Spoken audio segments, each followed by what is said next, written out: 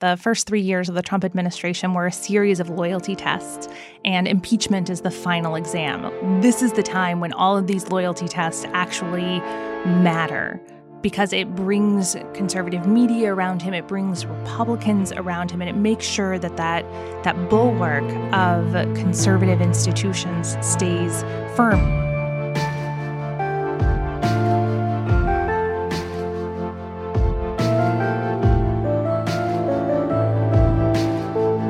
I'm Ezra Klein, and this is Impeachment Explained. Last week, at the end of the episode, I asked you to answer a question for me on Twitter, which is, which presidential abuses should become articles of impeachment and which should be left to voters in an election? And I asked that for a reason. One is that it is the central question House Democrats are struggling with. But two, we've been working with Perry Undum and Ipsos on a national poll exploring Americans' answer to that very question. And we've got the results back now. This is the first time anyone is hearing them publicly. And they're fascinating. And they're depressing. Let me start here. We asked, if an elected official is found to have broken the law or abused the powers of office, should there be a way to remove them from office, or should it just be left to voters?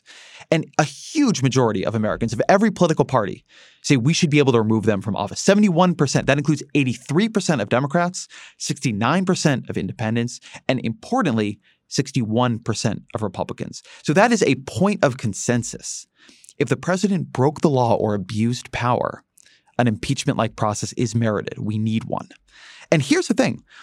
Americans don't think that kind of behavior is rare. They think it's common.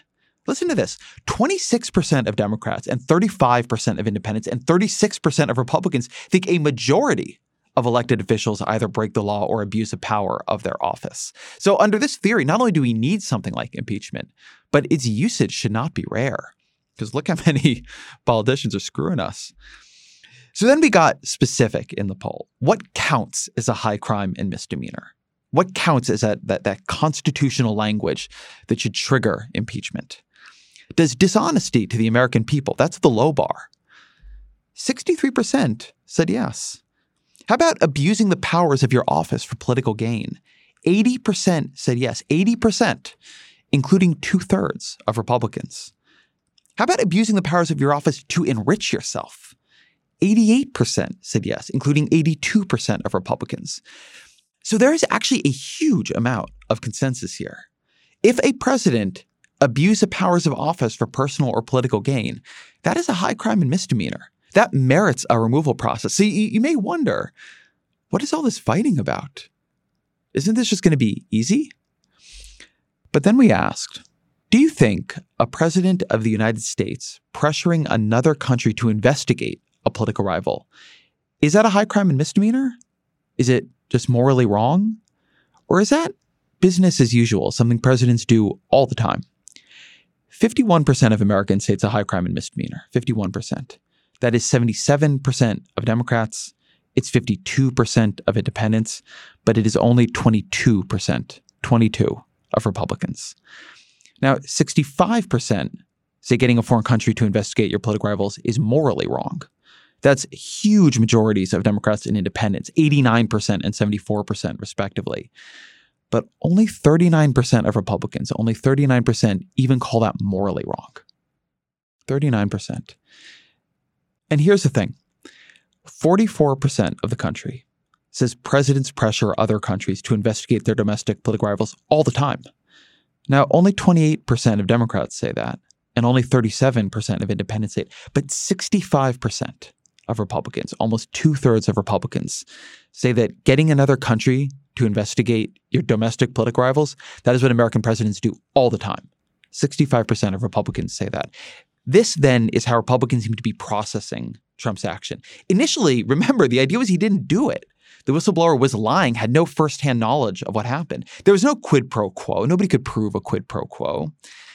That defense collapsed quickly and totally under the White House releasing its call record and then even the edited call record and the testimonies of top officials before the House. So now the argument appears to be this. Yes, Trump did it. He did it. But it's fine. It's fine that he did it. Pressuring a foreign government to investigate your chief domestic political rival, it's not wrong. And even if it is wrong, I mean, everybody does it. How can you punish him for something everybody does? That's the level of cynicism Trump is forcing his supporters to embrace. It's not quite, as Nixon famously said, when the president does it, that means it's not illegal. It's when the president does it, that means it's normal. The scary thing about that is it could become true. It could become a self-fulfilling prophecy. If the Republican Party chooses to treat what Trump has done as normal, to protect him from consequences or sanction, to rationalize it as part of the traditional, typical, acceptable give and take of American politics, then perhaps it becomes normal. Perhaps it just becomes a tactic. We don't get the political system we deserve. We don't get the political system we imagine. We get the political system we accept. But these expectations, these rationalizations, they don't manifest on their own. On the right, they're the product of one of the central structural differences between this era and the Nixon period, the rise of the conservative media ecosystem. And after the break, Nicole Hemmer, a Columbia historian who's done definitional, brilliant work on the conservative media universe, joins me to explain.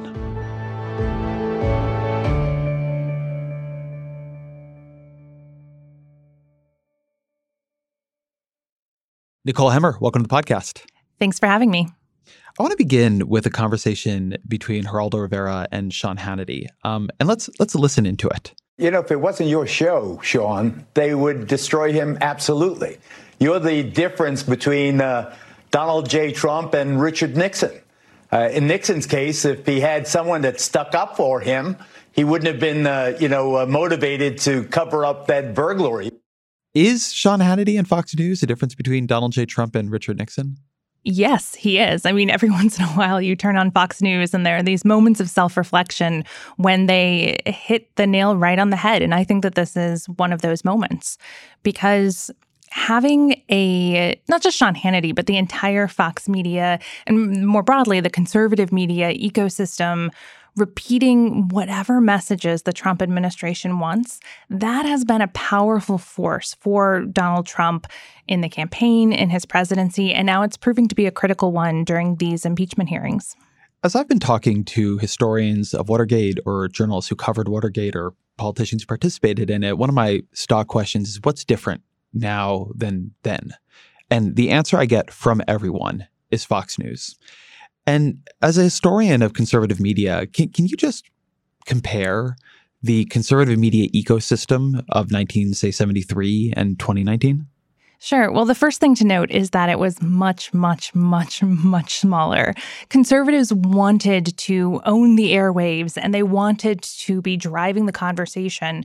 But all of these efforts that they had put into place over the 1950s and 1960s had really only resulted in a handful of radio shows and newsletters and magazines like the National Review.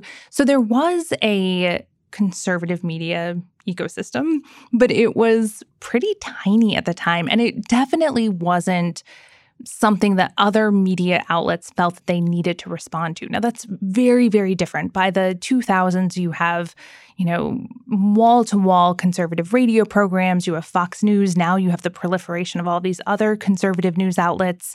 You have right-wing internet sites. That's a much, much different force than conservative media was back in the 1970s.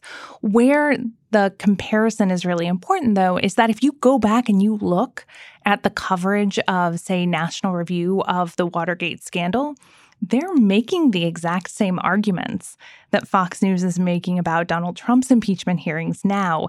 It's just that they didn't have any impact because they were so small.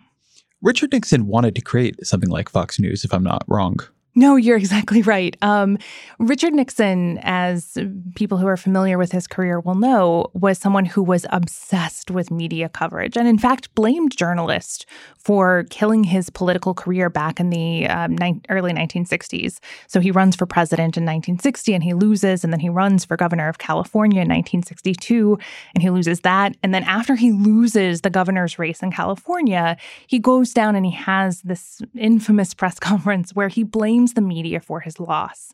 And that's something that he carries with him throughout his political career, this idea that journalists have it out for him, and if he doesn't control the message, then he's never really going to be able to exercise real power. And that's something that comes through in his presidency. When he becomes president, he's looking for ways to sidestep or bypass journalists in general. And he teams up with Roger Ailes, who was somebody who was a communications advisor to the White House. And Roger Ailes floats this idea of what he calls GOP TV. And this is a little different from Fox News, right? It's in an era where we don't have cable news. But GOP TV were basically like these news packages that you would send out to local news stations, and then they could play them in order to fill airtime. And they were very pro-administration messages.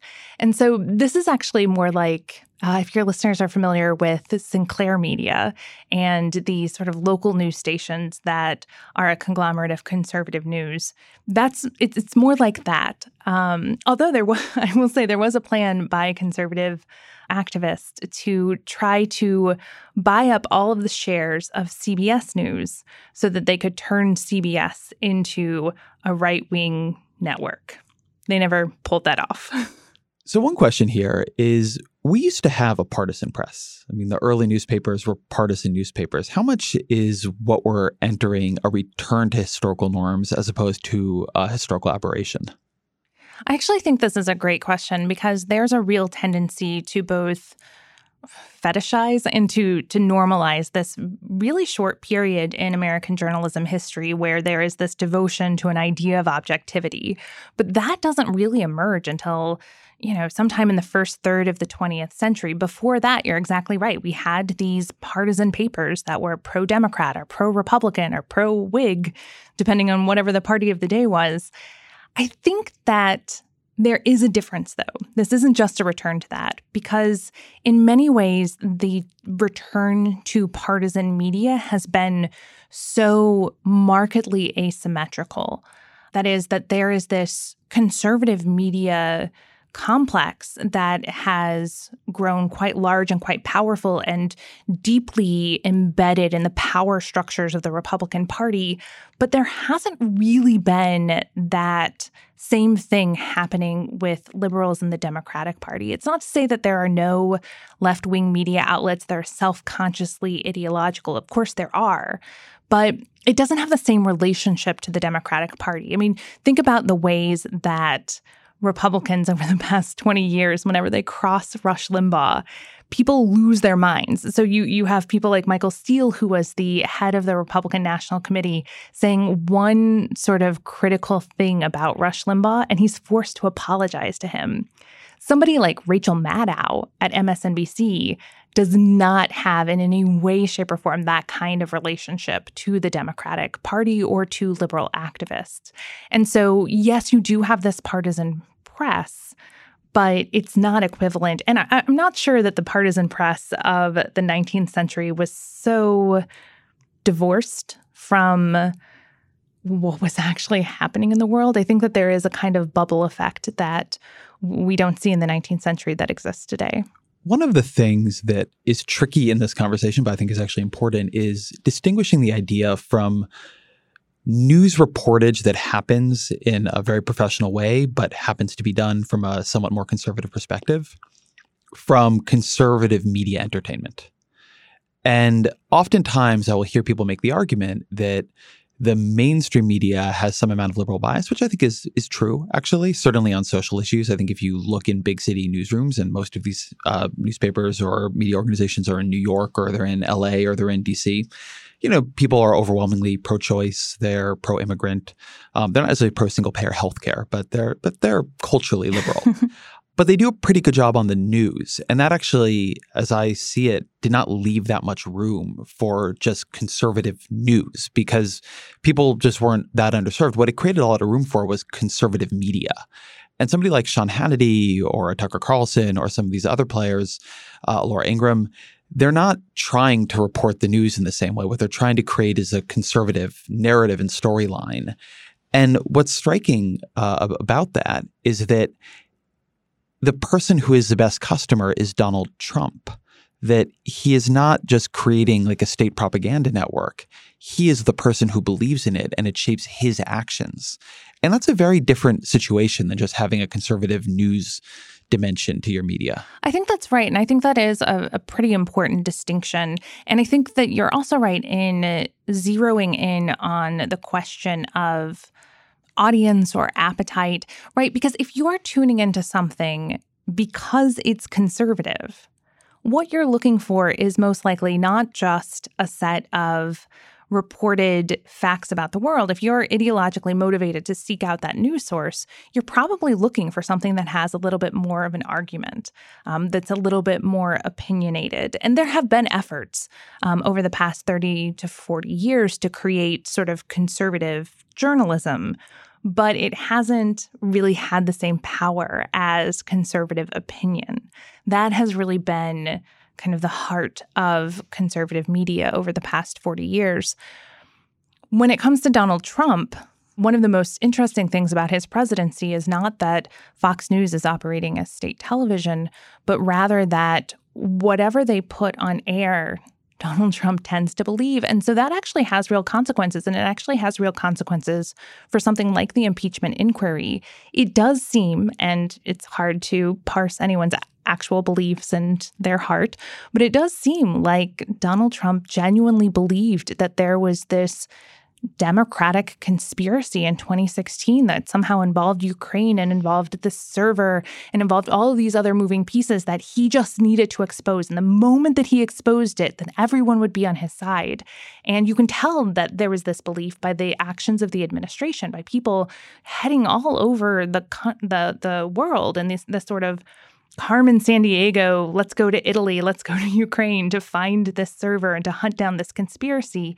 It was something that Donald Trump really believed. And this is the flip side of having a state media that tells you everything that you want to hear and will repeat any sort of conspiracy theory. If you believe those conspiracies, you get led down a rabbit hole pretty quickly. And I think that's part of what happened with Ukraine. Yeah, this to me is such an important point about this, because I think the conventional wisdom about Fox News and Breitbart and the rest of this ecosystem is it is protecting Trump from impeachment. But as you say, the evidence is also that it lured Trump down the path that led to this impeachment process, that a lot of these conspiracy theories, they originated with people like Peter Schweizer, who is an editor-at-large for Breitbart, John Solomon, who is a conservative columnist for The Hill. They were promoted in tons of different Fox News and Breitbart and related channels, and that Donald Trump bought it. I mean, the point of having Pravda is it's a place where the government can lie to the people.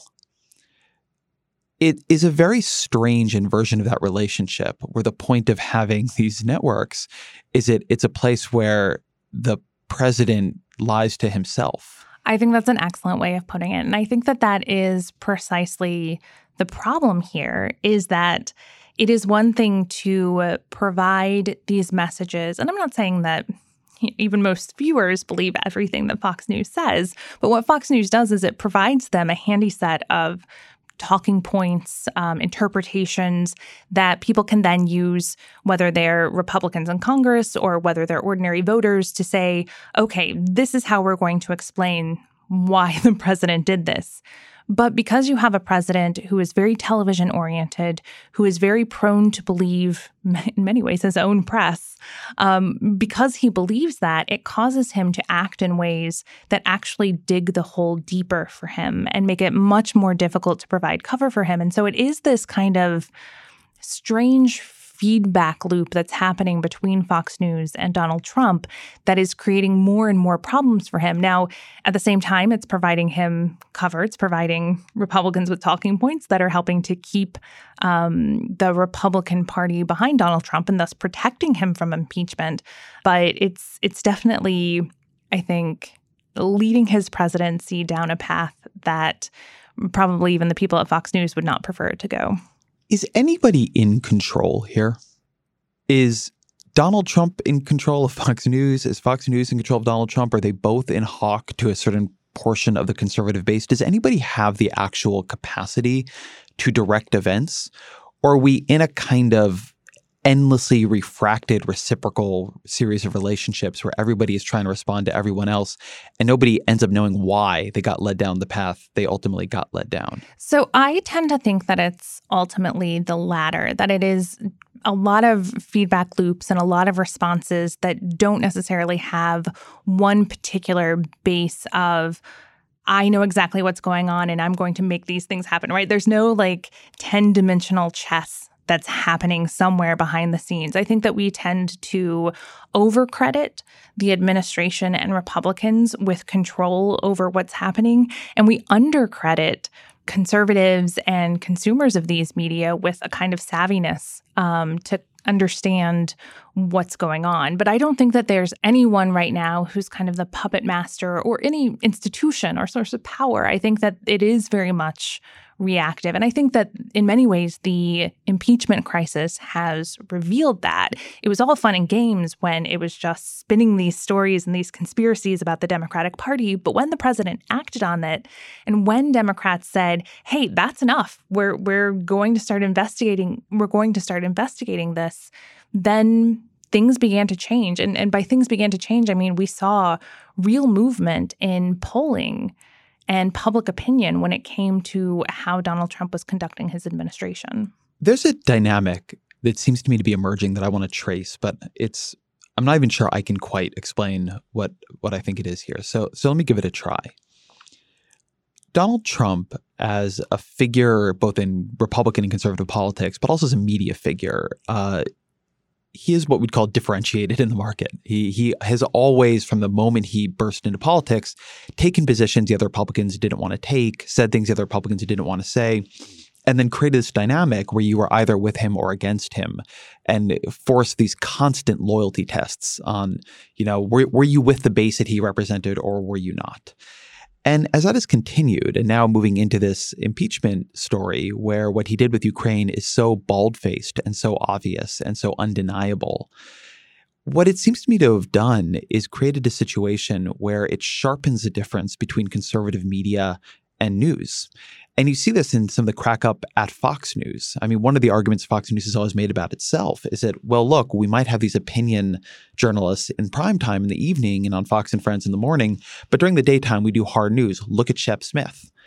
And it's not coincidental that it's during this period that Shep Smith began getting into fights with Tucker Carlson on air across their different shows, and then ultimately left the network and was followed out by a certain number of the hardcore news people at Fox.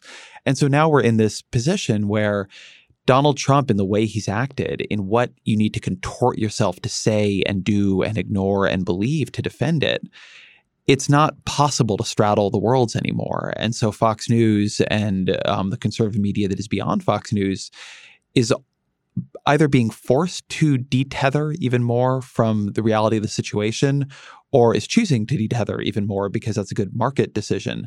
But either way, the ability to split the difference becomes weaker and weaker. And it seems to me that's going to make this ecosystem even more detached and problematic.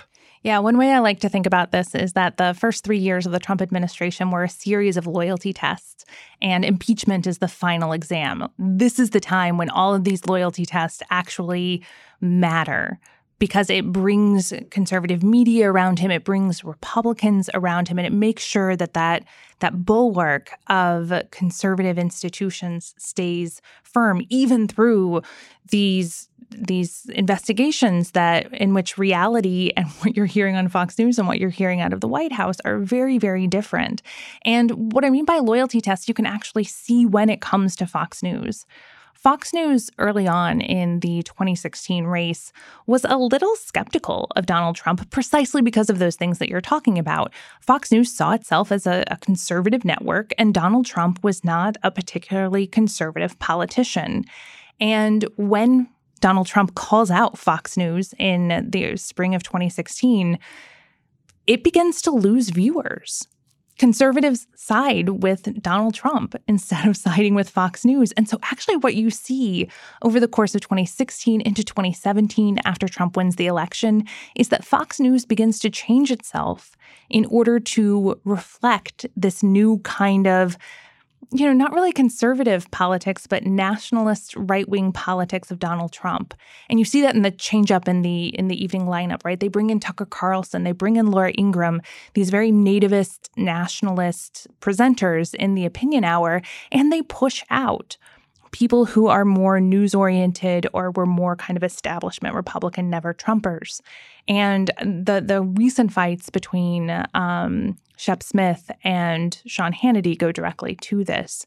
It was clear even before Shep Smith left that he was a low man on the totem pole when it came to the fight with Sean Hannity. He was the one who was told to stop fighting about it. And really, Fox News has chosen to side with the Trump administration to reflect Donald Trump's politics. And that's not just because of who Donald Trump is. That's because they get blowback from their base, their viewers, whenever they deviate from Donald Trump's message. So it's really difficult to make sense of Fox News's choices if you just think about it in terms of Donald Trump. You have to think about it in terms of his relationship with the base as well. But the other thing, it seems to me, that you have to think about it in terms of is the decisions being made every single day by elected Republicans in Congress, but also all across the country. The thing that is really striking as an asymmetry between the Democratic base and the Republican base is that if you poll Democrats on what news sources they trust all kinds of things. They trust everything from left news sources all the way to things that are center-right, like the Wall Street Journal and The Economist. They trust NBC. They trust ABC. They trust CBS, the New York Times, the Washington Post, the LA Times. And conservatives will say in polls that they don't trust anything that is not actually conservative. They trust Limbaugh. They trust Fox News. There's a Pew poll in the 2016 election asking Clinton voters, for their top news sources. And number one was CNN, and it had 14%, and then MSNBC and New York Times. And Fox News on the right had 41%. There's nothing even close to it in terms of its consolidation of that base. And that seems to have given Fox in particular, although other conservative outlets in general, a power to keep elected Republican officials in line because they don't have their own base. They don't have alternative ways of reaching their primary voters that are really powerful. And it seems to me to be Fox News's central role right now, which is kind of making clear what the party line is going to be and then enforcing it on against any Republican who might step out of it. And that's the way that they've created a very different situation for Donald Trump than what Nixon faced in the 70s. I think that's exactly right. I mean, Nixon was in many ways the start of this process because he's not only berating anti-Nixon media during his presidency, but he's actually consciously lifting up this argument about liberal media bias and this idea that, you think that Walter Cronkite is the most trusted man in America, but actually he's been compromised by his liberal bias. And that argument doesn't just take off as a kind of media criticism, but it becomes, over the course of a few decades, central to conservative identity. Part of what it means to be a conservative in the United States is to consume these alternative media and to distrust non-conservative sources. That's a much longer story, but it's something that gives a source like Fox News and these other conservative media outlets real power in a way that's simply not paralleled on the left, not paralleled among liberals, not paralleled among Democrats. And Fox News then gets this kind of disciplining power, not just because the conservative base of the Republican Party listens to it, but because at the same time that search for conservative media outlets is happening, the parties are weakening. And so you have a Republican Party today that, as far as a political institution, is an institution largely in name only. All of the traditional functions of a party have been outsourced. And the messaging functioning of the party has been outsourced to conservative media. And so Fox News has a real political power. It has a real partisan power because it's actually functioning as an arm of the Republican Party in the way that there just isn't a liberal media parallel to that. And that gives it real power, not only to send out messages, but to reflect back where the base is and to discipline Republican office holders who might step out of line. And you see this happening again and again. One place where you see it is back in, I think it was 2014, when Eric Cantor runs for re-election and loses his primary because of his stance on immigration. That's something that Fox News wasn't the leader on. The base was the leader on this. Fox News tried to send an immigration reform message, and the base roundly rejected it. But then Fox News gets back on board, and Fox News and the base attack this idea of immigration reform. And any politician who promotes immigration reform gets defeated in their primaries. And so it's a complex process, right? Because it's not just if Fox News attacks you, you lose, but it's this kind of combination of political forces of which Fox News is a really important mediator of what the base wants. That has a transformative power in American politics. Nicole Hemmer, thank you very much. Thanks so much, Ezra. That is this week's Impeachment Explained. If you're enjoying the show, please take a moment, go rate us on Apple Podcasts or wherever you're getting your podcasts. It really helps the show. Or send it to a friend, a frenemy, somebody you would like to see impeached. Impeachment Explained is hosted by me, Ezra Klein. It is produced and edited by Jeff Geld, researched by Rajay Karma, engineered by Cynthia Gill and Arnie Erdath. Our executive producer is Liz Nelson, and we are, as always, a Vox Media podcast production.